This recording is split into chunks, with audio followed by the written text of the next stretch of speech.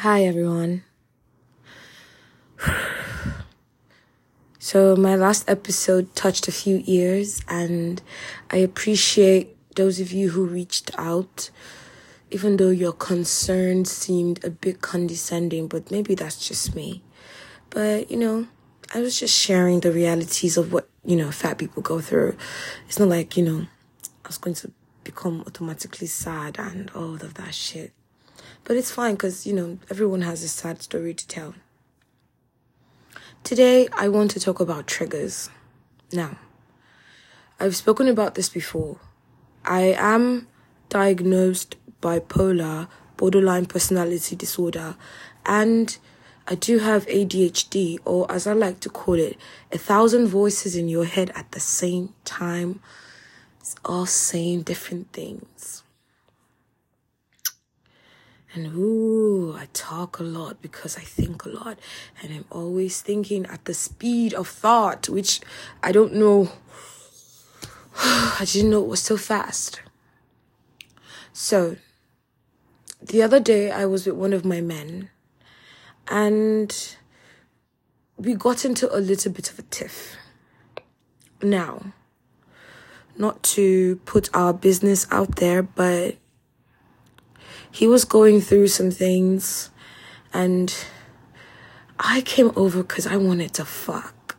If I'm being honest, God, I do enjoy fucking this man.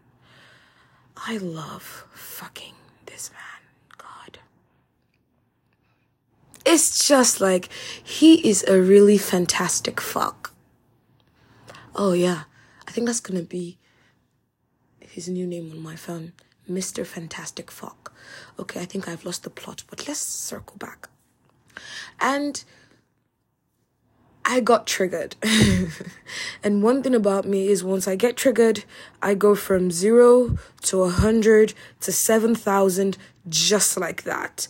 And before you can catch up with what's going on, I am bawling my eyes out talking about how you hate me and all sorts of things. And, it's a completely different fight from what we're originally having. And I'm going to be saying a lot of really mean things because my brain goes into self-preservation mode and I start to say all sorts of rubbish, things that I should never say to the people that I love and care about. But it just somehow comes out of my mouth because, I don't know, I'm just going to chuck that one up to childhood trauma. And this morning when we spoke about it and we made up, I tried to tell him that yes, I need to fix my shit. I need to get my shit in order. But he needed to be more careful about triggering me. And he was like, it is not my job to trigger you. No, it's not my job to watch for your triggers because I'm not always going to be there with you. Yeah. And I'm like, okay. And right then I could not articulate what I wanted to say because again, once I feel attacked, the voices in my head start to talk too much. So I just shut the fuck up. I shut the hell up. And I went away. And I started to look at his ass because I'm like, yes, sometimes his words, he says things that piss me off. But he's got a fantastic ass. Okay? Not what we're talking about. Anyway, so yes, how is it your responsibility not to trigger me? I mean, I am the one with the triggers. I should be able to monitor them. And this is so true. This is so true. It is my job to take care of me. And it is your job as someone who cares about me, as someone who loves me, to be careful not to say some insensitive things that will put me in a bad mood. Okay, for example, I am a person who overthinks. I overthink so much and I often always think, I'm not overthinking good things. I'm always overthinking towards the negative, yeah? So, that you always have to communicate with me. You know that you always have to lay things out word for word, bar for bar, for what they are. You can't just come out there and just say anything anyhow or be so dismissive with me and expect that I would be able to understand. Maybe normal people are able to, understand that, but I am not. Okay? And I tried to explain that, but I couldn't in the moment. You can't just ignore me or, say you're mad at me and you won't talk to me. My mind will say, okay, yes, well, this person is done with you. This person hates you. Well, they might as well just go to hell. And you're just like, okay, it's just a fight. You're just mad. You get over it later. No, but my mind is saying, okay, well, fine. Block them. Delete all the pictures you have of them. Move on with your life. Begin the process. Self-preservation. And you are just mad. And then before you can work on your feelings, I've already said 100 things that make things so much worse. And now there you are, leaving me because it's too much.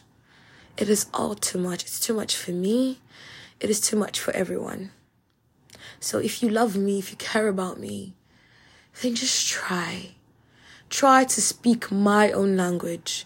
You can't expect to speak Taiwanese to someone who speaks Cantonese and, expect that, okay, because it's two Asian languages. That's racist, man. That's racist. You can't be racist to me and my mental health, okay? I'm not you. You may be neurotypical with mental clarity and be able to be, a riso compatriot about life, yeah? But me, I'm more like colo mental, and I need to be spoken to in the way that I can understand, that I can relate. You need to be able to say, even if you want to say things that are gonna hurt me, you need to be able to say, hey, Timere, I do not love you anymore, and I need you to go away. Don't just ignore me and oh my God, those things hurt so much. I would prefer if you just looked me in the face and said, fine, we're done. It's good. Or, hey, I cannot talk to you right now because you've really offended me and I need space to get over it. And then I'm going to apologize and I'll give you a space. But for you just walking away and not speaking to me, I am going to panic. I am going to go into some sort of manic episode. And then what happens? We both lose because you don't care about my triggers. Well, dear, if you care about me, you have to care about my triggers. You have to care about how I feel, how you make me feel, how your actions translate into my reactions. This is just the way the world works. It's not just about you, and me. And then when we try to be us, we will not be you, me together, not just us in a blended way. It's milk and Milo makes tea. If you wanted to drink strictly Milo, then just go be with Milo, okay? Because this milk is kind of crazy.